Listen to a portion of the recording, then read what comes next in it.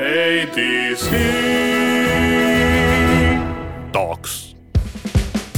Sveiki, jūs įsijungite debiutinę ADC Lietuva tinklalaidę ADC Talks. Aš esu Rimantas Stanevičius, būsiu etatinis šitos tinklalaidės kalbintojas.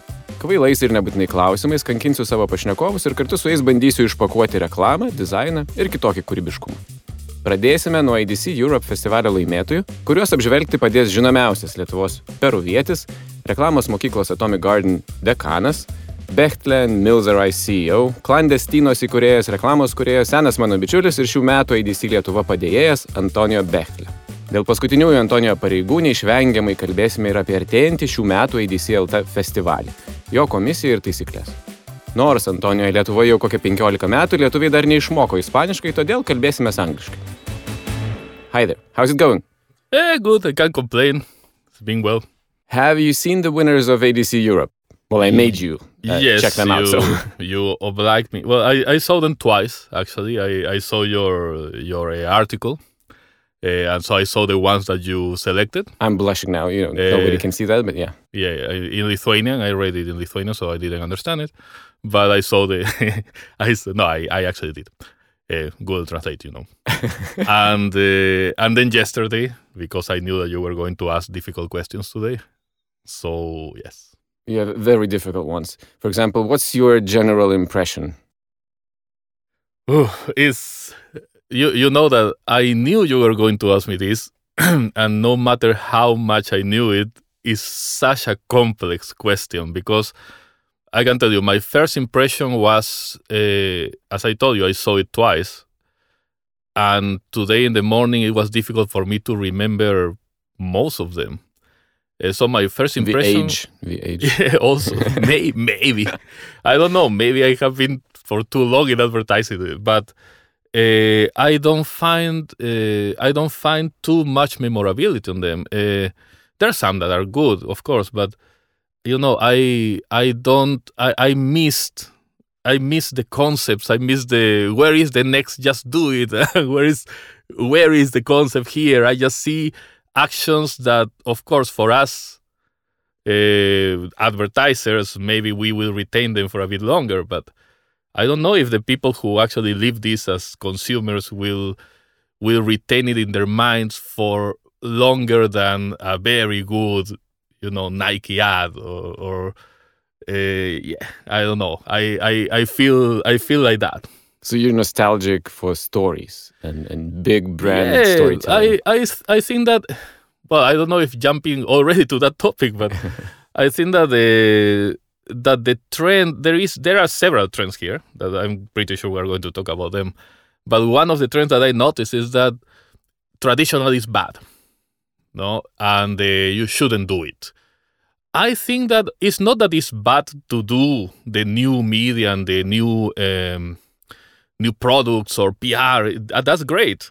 But I think that you should also do the traditional ad and the good ones. But I feel that the brands forget about that, maybe because the awards are not going in that way. And they think that it's enough just to do an action without holding it with a good concept. I have that feeling. So that's why it's so difficult for me to remember the actions. Like top 3 or whatever, the most memorable 3 or the most liked or disliked 3, but... No, for me, well, having said this, I think that the tampon book is a great idea. I mean... That's the Grand Prix for those who haven't seen them. Yes. You should probably check the ads out at adceurope.org. You have all the winners with all the credentials and... So that for me is a great idea, mainly because it worked. You see, I have some doubts in details, but it worked. I feel it like it's an action that was made specifically for being able to do a stronger PR, and that's it. That's how. But it's very effective, so worked. But then, when I see the rest, there are some that call my attention because, it's a very nice idea, but I don't know if it really takes you somewhere, For example, the Agnosis collection, okay, the Alzheimer. I have this. I mean, yeah, it's a nice idea, but okay. I have to explain you something that makes me not be too keen of social ads. Okay, that's a topic we're gonna touch upon, I guess. Yeah, but Yes. Well, I can explain you why, because I think that here in Lithuania, well, I don't know if in other countries is like here, but at least how it was in Peru, absolutely everything is for free when you do a social ad. The agency charged nothing, the production house charged nothing. I remember we did an ad for the Children Cancer Foundation in Peru, and we called the agent of Sinead O'Connor for one of her songs and told her it's for a pro bono for real, no? Ad, and she gave it for free because it's a goodwill cause. So seems that everything is for free. So when you see actions for goodwill and social, and you know that most likely that's the way it was, then you are spending more money sending it to the wars than actually making it.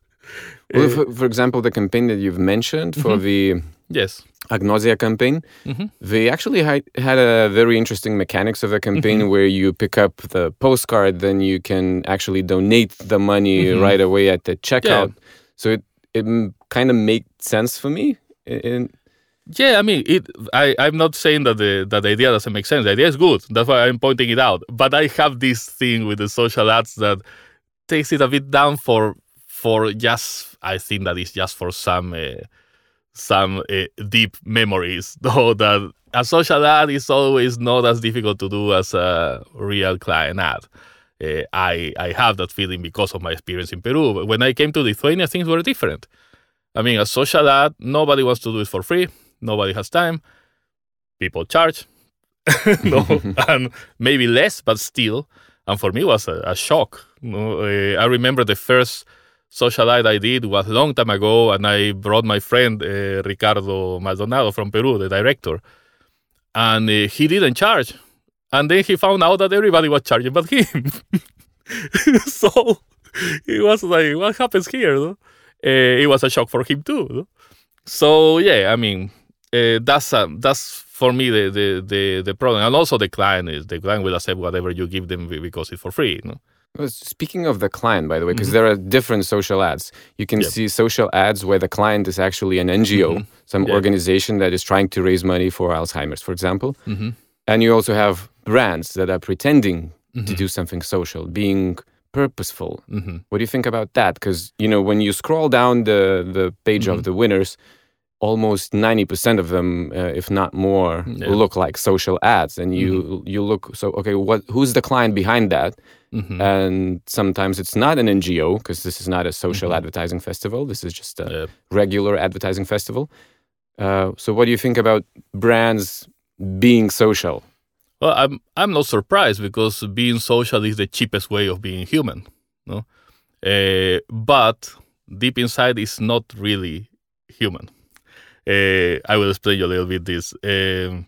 Well, you know it because we work together. But human advertising is when you talk about the people and you focus on the people, but on your target, not just people. I mean, on your target. While the artful advertising is when you focus on your product, on yourself, on your brand. No, I am amazing. I have a new formula, etc., etc. So this looks like human because I'm helping people. Yeah, but you are not helping necessarily the target. You are helping a very small group of your target, and you are using that to communicate the rest of the target, that is a big majority, that, look, I help people, so I'm human. No, you are just saying how good you are. You are actually being artful. You see, so that's my problem, that, the idea of Publicis Italy, for Diesel, the side biz, that is a nice idea. I think it's a nice idea. I think it works. It's not saving people. I mean, yeah, they may save people, but it's a clever way to turn the things around. This is more human, I guess, right? Yeah, I mean, you're really letting them do whatever they want. I give you my brand, do whatever you want. But I guess Even you're my also product. being empathetic with Yeah. the simple people who are not big on YouTube. Exactly. They don't have millions of followers. They're not influencers. And Mm-hmm. now you're giving them the spotlight. I said, look, you can be better off than the influencer. Exactly. But as I told you, I mean, that campaign for me, it works, it's nice. But I miss, for example, I think I have a good example. Tropicana, or the Arctic Sun. Okay? Yes, they helped not even help. They just did an action in one tiny little village in the north. But what they came up with a very nice video that they put everywhere, and that they had a concept that says, because we think that brighter mornings, how it was, make for brighter days. And that, for me, that concept helps me as a human being, touches me, and I can make my life a bit better because I feel a little bit inspired with it. I think that's much better than just helping a little group of people in some part of Lisbon and saying, look how good I am, I'm helping. I mean, you're not giving anything to me. I mean, you're just helping them and saying, look how good I am. That's, for me, the big difference. And with the side Bs of Diesel, for example, I think that they are letting people, whoever wants, just come in, do it if you need it, and we all win. Yeah, it's we all win. It's inclusive. But Diesel is engaging in storytelling. It has a history of being rebellious, from be stupid to go with the flaw and so on and so forth. So they're just being rebellious and doing the zagging. I love it. I love this campaign of how it was to keep the tag, that give it back.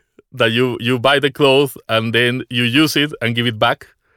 Crap, I didn't know that. Okay. That's an amazing campaign. I expected to find it here. Because there is a problem that people tend to buy the clothes, use it, be careful with it, and then they give it back the next day to get the money back. And they already use it, and that's it. So Diesel, instead of going against, they made a whole campaign to encourage people to do that. and the tag was out, show it, so it's kind of advertising for them anyways, and it's super cool. I mean, they go in the other side, in the other way. But they're actually using the weaknesses. That's interesting because here they went with the insults with the Eva campaign. I didn't really like it that much. I liked the. It's actually older. The Be the Follower campaign is older than this faggot. I wonder when it appeared, the second one. Yeah, I guess it's because the second one is a bit fresher. I will reveal something funny, but that idea is an episode of Emily in Paris. Oh, okay. This one, there is the same solution. This one, when you do something like that, because you're pointing at the screen on your computer, so you need to explain to the listeners. The hate couture. The hate couture idea. Yeah, check that out. It's a funny idea. How well I didn't really like it that much because I thought that you can put on something with a hate comment on your T-shirt, for example, saying "fat" if you're a model. That's fine, right? Or a cunt, or whatever insulting names that people might give you. But if you're actually overweight, or if you're actually something, you wouldn't be doing that. So anyway, it works for... It depends. It depends. I mean, I think that you will have... what's the problem? I think you will have to have the confidence of a no overweight person being overweight to do that. Exactly. Which is very, very difficult. Just to say some nice words about Diesel and how consistent they are. I remember this. One of my favorite campaigns from Diesel was this Diesel, the fake. That was beautiful. And I think it was it also only the label is fake. The jeans are original. Yes. Well, was it also from Publicis Italy? I don't remember. No, they are doing a great job. Is brilliant. This other ad I told you, to keep the tag, to give it back, I don't remember the exact name, also is from Publicis Italy. All of these ones, no? So Diesel is being very consistent, and I actually liked it because it kind of touched upon something social, this social trend of, idealizing the influencers. But on the other hand, it was kind of human for me. So I like Diesel in that regard. When I see these actions, yes, when you are consistent with your actions and you are doing things in that way, then I kind of don't miss a written concept because it's clear. But I don't see it clear. Other brands will need to do that so that I can say, yeah, this is a classic action of this brand. And I feel that the agencies are not building that. Because Diesel built it. I mean, remember the Be Stupid? It was totally traditional and it was old, no? But then they kept building and building the brand, so now they don't need to say anything. Everybody understands the spirit of the brand. But I see here, and this is another topic, I don't really see, apart from Diesel, these big brands around, no? I'm missing them, I think. I see these NGOs everywhere and some small brands acting as NGOs. But so I don't know if they are having a consistent campaign that is making them have a strong concept in the minds of the consumers. No? Yeah, no, I loved the campaign from this water brand from Finland. Between. They kind of have a bigger purpose there. Like, people consume too much alcohol, and they should at least hydrate themselves in between the doses of alcohol. So there is a social angle to it, but the way they did it, for me, is just pure genius. Yeah, I mean, that is a very, very good action. But again, what is the brand standing for? Yeah, it's good, great, do it, brilliant. But what's the next step? I mean, following what you're going to take your next step. I think that's my worry. When I see these actions, I don't know if this step goes along with what they have been saying, but I don't find what they are saying anywhere. Mm-hmm. So I have no idea what's the next step. So for them, I think that, this is a great step. They will sell a lot. It will work. And then what? No, what they stand for? It sounds like you're expecting the advertising or creativity festivals to also be branding, marketing, brand developing festivals. So you expect, only the meaningful, consistent, and effective real work to be submitted there. But it's just normal, I guess, that in this case, they just celebrate freshness and creativity. And if they don't have anything traditional that stands out, that is good enough, they don't submit it. And then the jurors probably just select the best they can from what is submitted, I guess. Yeah, I mean, I think, but it really depends. I mean, when you see the case of Diesel, for example, you see that all the time they are doing something that goes with the brand, and they are building, brand with every action. But then you see these one-offs everywhere. Yeah, we don't know what they are doing. We don't know if it's the jury that is not awarding traditional advertising because it's not trendy to award traditional advertising, or is that the advertisers are not doing traditional advertising anymore because they don't think it's worth it because the festivals are not awarding traditional advertising, or maybe because they just don't find it exciting anymore. Even though traditional advertising is still quite powerful in the minds of the consumers, I mean, it's not dead at all. So it just maybe changed media. No, you still have videos everywhere. I'm afraid they're actually doing it. They just have nothing to show. Could be. I mean, that could be, but that's sad, no? Because in your experience, I mean, and this could actually link us back to the Lithuanian ADC festival from last year's. But I look at the categories, I look at the entrance, and I don't see so many innovation, integration, activations, and so on and so forth. I see more of traditional ads because that's what we've been doing. I don't know, at least in my agency, we were working on traditional media a lot. We were doing a lot of TV. I don't know, what's your experience? Have you done many innovations and activations during the past few years? In my experience, most of the time the client asks for traditional advertising, and when you push the innovations, they take it as, if we can, we will do it, and they rarely can. Same here. And but I have a feeling, well, not a feeling, I am almost sure that they are right.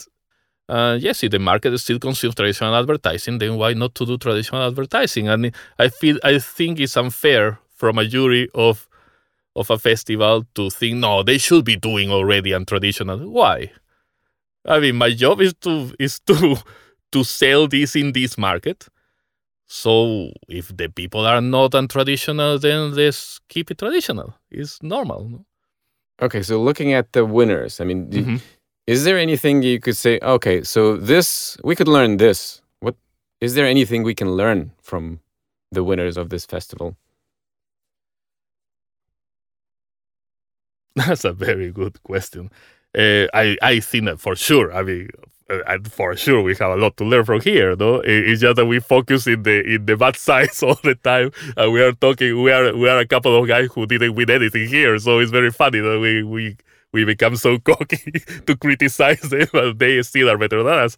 Of course, we have a lot to learn. Crafting, first thing. I mean, the crafting of the ads, no matter what, including case studies, of course, which is a very interesting topic. That's where I was driving. The craftings are amazing, and but I understand that also that depends on the market. No, in Peru, for example, when I was working there, it was a small economy. It was a poor country, and when I left, hopefully not because of that, they became a very big economy in Latin America. There's something happened, and they just became big. And then is when they started doing very nice crafted ads. They started to do traditional ads, and because people started to consume more in a lot of different places, and they needed different techniques to grab them, and they started to win cans a lot. So it really has to do with the economy of the country. So yeah, a production house is not going to spend a brutal amount of money if you don't have the brutal amount of money to spend, of budget from the client to spend it. And it doesn't make sense to spend a brutal amount of money crafting a commercial when you can talk only to your target, that is 500,000 people maybe. So the reach doesn't make it rational to spend that budget. So yes, but at the same time, it's people who consume TV and traditional media that is more expensive to craft. But that's my question, actually, the consumers. Mm-hmm. Do you think they're ready to take in the leveling up of the aesthetics of the craft will bring you a level up in the visual looks, in the feel. Do you think people can appreciate that? Do they would they understand? Because sometimes it feels like the ones who are producing the ads or the creatives, they want to push for better and better crafting, which costs more and more money. But then people wouldn't feel the difference. The jurors of the festival would, but no, I think that people feel the difference for sure. I mean, if you have a better editor, for example, the storytelling will be much better. If you have better actors or a better director, like on some kind of subconscious level where they wouldn't be able to verbalize it, but it's like when you feel when somebody's not in tune. But yeah, I mean, but you don't care because that's good enough. You see, no, I mean, those details are very important. There's something I heard a long time ago in Peru, that the quality of the ad, people perceive that the quality of the product matches the quality of the ad unconsciously. So the point is that if you do an ad that is very nicely crafted, you don't feel that it's an ad. We want people not to remember that this is an ad, even if it's in the commercial break and even if obviously it's an ad. We want them to go out of it and get into it and forget that this is an ad. And for that, you need amazing crafting. If the crafting is like an ad, people watch movies. They go to the cinema. They know, okay, this is a movie. It looks amazing. And then I go to my TV and say, okay, this doesn't look that amazing because it's not a movie. So let's make things with the quality of a movie. So they say, oh, this looks like a movie. Ooh. They jump in, unconsciously. That already helps a lot, you see. So I think that it is important.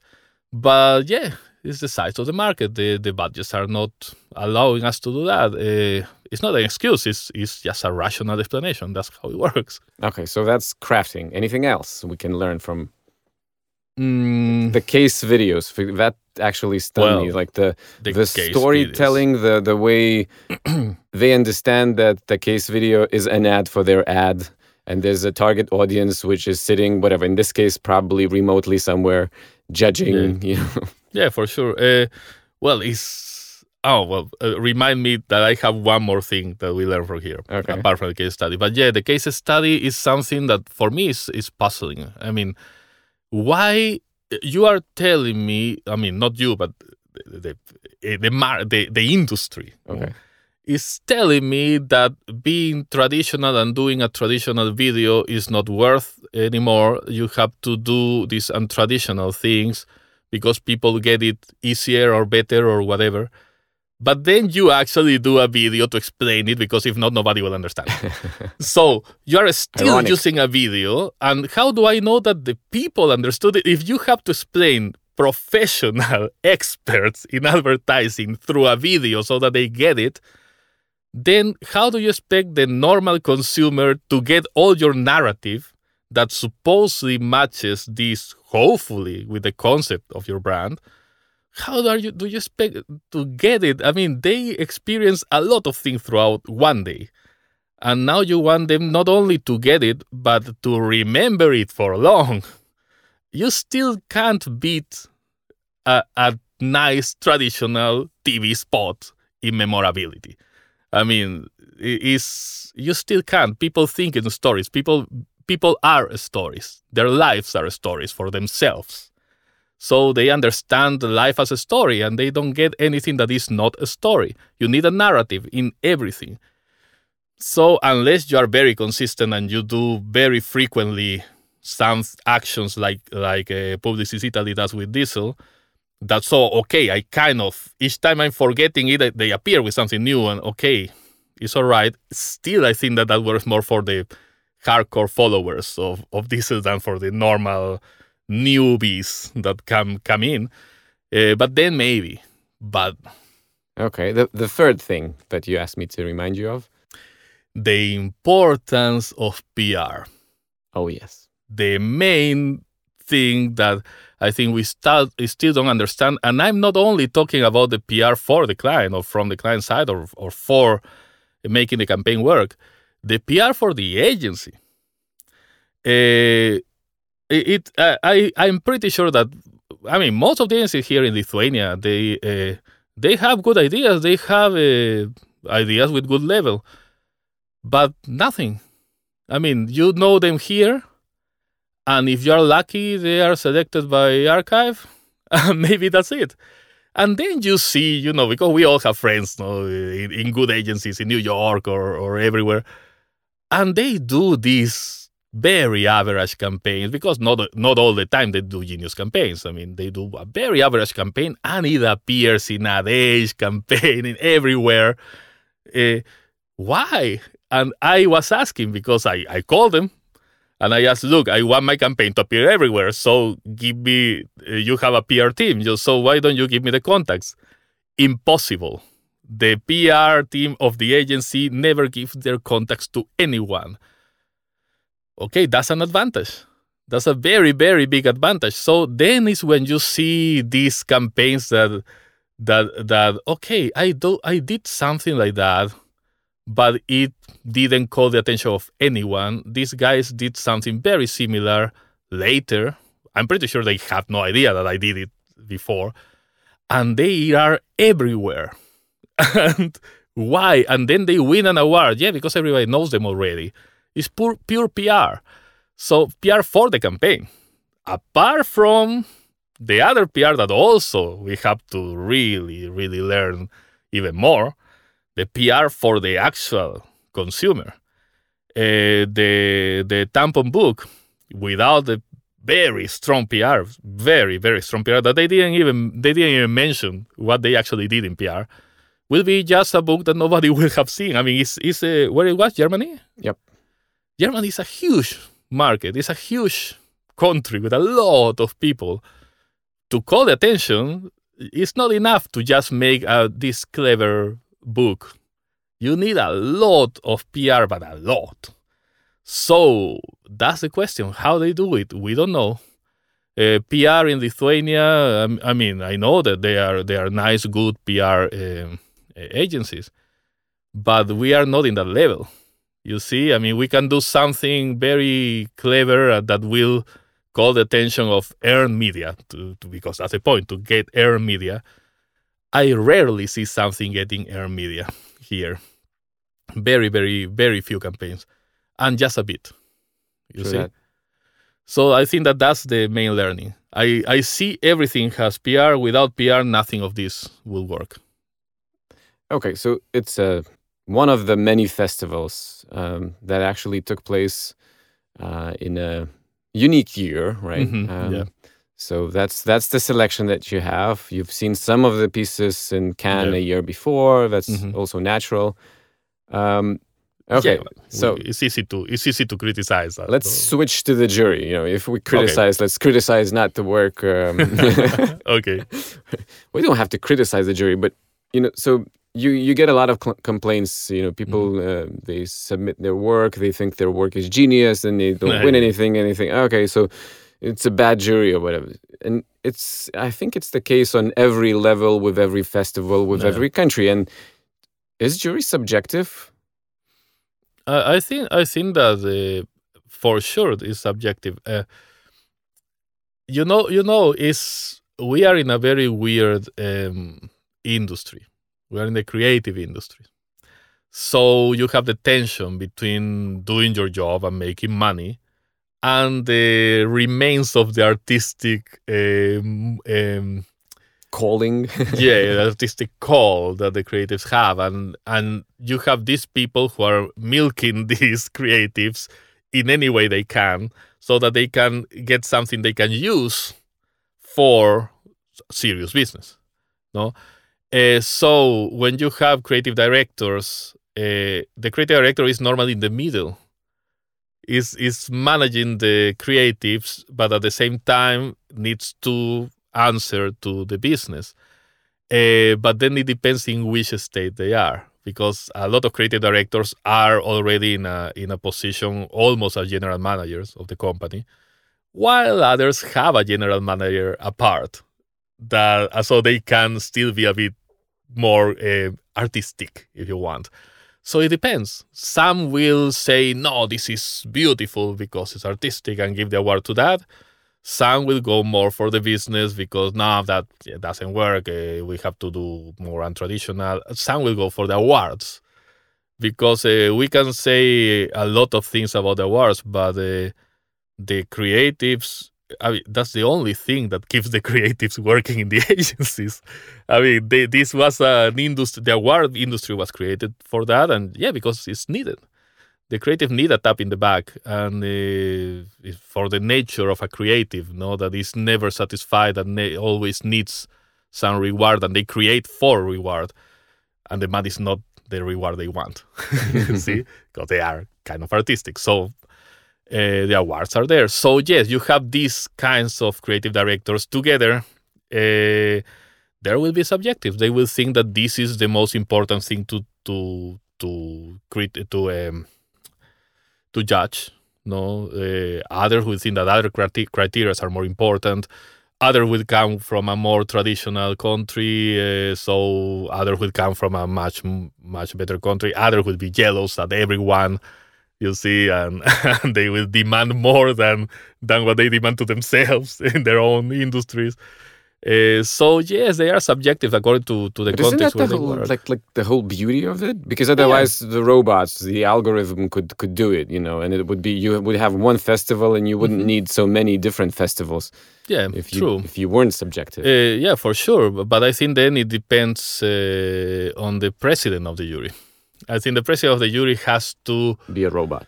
Has to go with the values of the festival, because the festivals, different festivals award different things, but they should be consistent. And you can tell that this ad is maybe wins in Epica, for example, because of the kind of juries that they have, but it may not win in Clio, because it's other kind of juries, and Clio has another style, or London International Awards is, you can tell, no, what wins in New York Festival, what wins in London. If you send it to all, most likely, unless it's really, really super good and with a lot of PR, by the way, most likely you will win some, you will lose some others. And it's very, very different. In one, you win a lot. In the other one, you win nothing. And then is when you find the creative director saying, why you didn't award my ad if it won in this other, this other festival? Well, because the that's jury not is the criteria. That's not the criteria. Even though for some juries will be, this won in Clio, so maybe should won here. But that's silently, they don't say it. That's how you get shortlisted, most likely. Probably because of the general awareness Yes. that your piece has, right? And also creatives in general, a lot of people talk about creatives being egomaniacs, and yeah, it's true, but they are egomaniacs because they are insecure. That's the reason. So you have insecure people having to award commercials, so they will look for some, confidence, for something that reassures them that they are right. So that's why the PR works, and that's why winning in other awards also works. These others already said that this is good, so I like it. It's very, very complicated. Okay, as I mentioned before when presenting you, you are my right hand and my aide and the curator of this year's ADC Festival in Lithuania. That's why I'm bugging you with all of these questions about jurors. Oh, yeah. You will be actually helping me with the jury and the festival regulations and so on and so forth. Do you have a vision? I know there's a lot of uncertainty so far about the festival, but do you have a vision of where would you want to direct the selection of a jury for this year?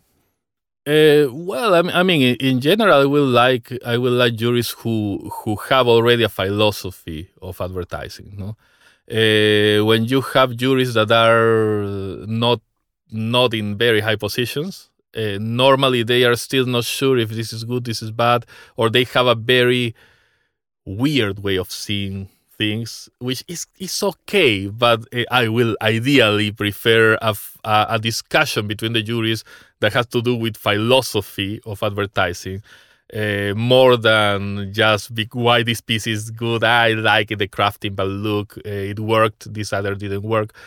So a more elevated state of mind. No, remember you were telling me about this. I don't remember his name. This Italian guy who said Franco Moretti. Yeah, that he said there was an ad for like a pro bono ad, a pro bono ad that everybody wanted to award, and then there was an ad for a brand, for a real proper client that was interesting, but it wasn't like the pro bono ad. And he said, no, this we have to embrace it. Because this is difficult, so we should embrace this and reward the hard work of having a real client and doing something interesting with the client, more than a pro bono ad that most likely the client didn't even exist. And it's a nice idea, but that's not really. So it's a philosophy. It's actually a very nice story, because this pro bono ad, I actually liked the ad. I was kind of young back then, and, just to do justice to late Franco Moretti. We were judging in Prague, and there was this ad, a non-traditional ad from a basketball school, where they actually just put like an announcement with all of these little pieces of cut papers with telephone numbers that you can just rip off. Yep. And they made the whole thing into a basketball net, and they hung it quite high. So you can only rip off the number if you can jump high. Yep. Right? They said, oh, that was clever, right? And then the real client was Wrigley's chewing gum. They did something in the forest about mushrooms and something, a non-traditional activation. They were in the same category, and the discussion was about that. Like, look, Franco said, like, look, this is the client probably doesn't even exist. The agency probably just printed that out because it was a clever idea, hung it around the corner from their agency, made pictures and submitted it here just to win the award. And then this is a campaign, a big integrated campaign, because we've seen that entrant of Wrigley's in other categories and all. And they actually dared to do something like that. You should celebrate it. So it doesn't mean that it's much better as an idea, but then, of course, when awarding work, you take that into consideration. Yeah, it's what we want to reward. Yeah. No, but it can be there is a discussion there. I mean, maybe some people don't agree with that, but that's the point, that he has a philosophy and he can explain why. And I would like somebody else who have a different philosophy and can explain also why. And that's a healthy jury, you see, instead of a jury that just happens to want to award, for example, everything where women are empowered. No, which nothing against that, but it's not the only criteria. Exactly. Actually, we have in the regulations, we have a point where we say that the festival does not award conceptual work. Conceptual meaning work that wasn't applied, that wasn't commissioned. Yeah. You know, so it's you can say, oh, this is very creative, a very creative idea, but it's still just a conceptual idea. It's not sold. It doesn't solve problems. You know. Exactly. But that's my point with for me. That's my doubt when I see some winners. And I don't know if it was for real or not, or a small client. Well, most of them, they look real. But, you know, you have this doubt that, why there's no brand building, so maybe it's just one-off or something, you know. The doubt is there because it has been so many doubts before, especially in Cannes, no? And you know that some winners are just non-existent. So, yes, the doubt is always there, no? Because it's unfair. Okay, so what do you think about having no Lithuanians in the jury, for example? It's polemic, no? It has pros and cons. No? I think that the pros is that, people will be super objective, you know. People won't be fighting from their own ads, even though I think that knowing most of the creative directors here, I think that that has stopped a bit, but still it's not that they can't in some way influence something. But anyways, I mean, I think that it becomes more objective because the people who are there have nothing to do with these ads and they are just judging from what they see. That will oblige the agencies to be very clear in their case studies and very clear in what they present. If there's a cultural thing, they have to state it, no? It is possible. But the only downside, I think, is that if there's something that was, for example, an obvious fake ad or something very local that was very good, but the people will doubt, no, this looks fake, and there's no local to say, no, but that was actually real. You see, these kind of things. You need some locality there, somebody who can tell at least if this was real, this is not, or if there's a cultural information that they need to know, no? Or how Lithuanians are, because, you know, tastes are different everywhere. So say, this is an ugly thing. Yeah, but that design comes from something very Lithuanian, and we all know it, etc., etc. The taste here is different, no? So I think that it's difficult to answer if it's good or not. I think it's good, but I'm not sure if we should be totally without Lithuanians in the jury. Yeah, I mean, neither. I have another reason why I want Lithuanians to serve in the jury, because of education, because of the context, Also, because of how you see how other jurors work. Of course, you have more influence, and the president is always a foreigner who has no connections with the work submitted. But then that's how you grow. That's how you see. That's how you face those philosophies that you've been talking about. Otherwise, you're not, subjected to that, exposed to that. We know about this Italian guy because you were in the jury with an Italian guy. And I was this young, inexperienced person. Yeah. I knew that it was creatively fresh and interesting and clever, but I didn't have the philosophy just yet. So yeah, it's true. No, yeah, that also for sure. I would like to add that maybe we will touch this topic later, but it would be interesting to have an after party with all the international jury and with the local creative directors without them trying to steal the jury to go to their private party. That's something that should change. It shocked me when I came to Lithuania. when I saw the National Guards Adrenalinas in those times, and they had an after party and with food and free drinks and everything, and everybody was just leaving and going to their own private parties. Why don't you just stay there? You have a party there. In Peru, we party all together. And even if we are very, very competitive, we just party all together. That's the opportunity to see the guys of the other agencies. Hey, how are you? And with their awards and everything. It was a very weird feeling. Like you have a party here paid for you. Why are you going to another one? Weird. Yeah, that's actually a point I wanted to touch upon a bit later, but let's switch to that now. It stuck with me how years ago we were looking at Cannes Lions winners, and whenever an agency from Peru would get shortlisted or win something, other agencies would just come out and applaud and praise publicly praise their competition. And you said that it's very similar to what you just said about the parties. You said that everyone's celebrating together. Yeah. And it's even more fun that way. Yeah. And I guess the whole point and then the mission and vision of the ADC as an organization is just connect people from the industry. Yeah. Let them share their knowledge and celebrate creativity. Push the bar higher in a way. Yeah. Do you think it's at any time possible in Lithuania? Because we're trying to do that, I guess, with the Atomic Garden, where you have this hub and you're connecting people. Now we have the ADC that is trying to do the same thing, right?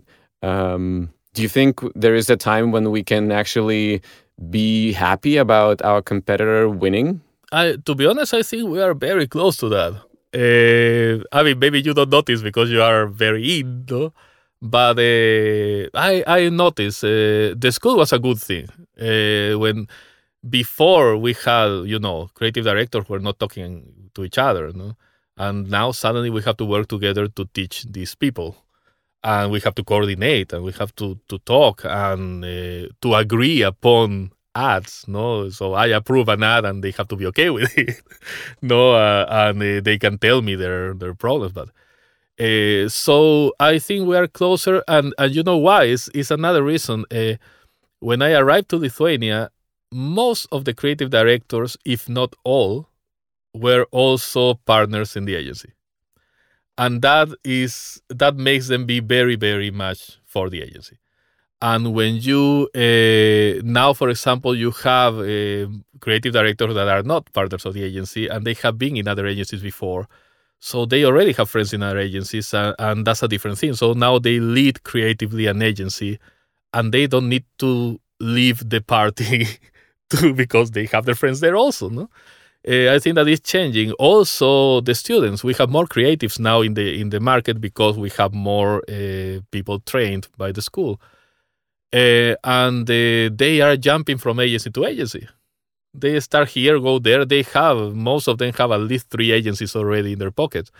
So they know people from different agencies, and some of them even become creative directors, and they are perfectly okay with everybody in every agency because they have been around.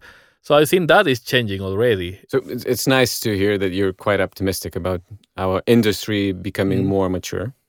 Because initially the idea of this podcast was to invite different people from the industry and review recent ads, Lithuanian ones, for example. Yeah. Just like we did with ADC Europe. Of course, that's a big festival, a lot of winners. You wouldn't have that with the local ads. But I was, puzzled, like, okay, how do I approach this? Not to, criticize too much, but then to also criticize enough so we can learn. Not to hurt anyone's feelings and so on and so forth.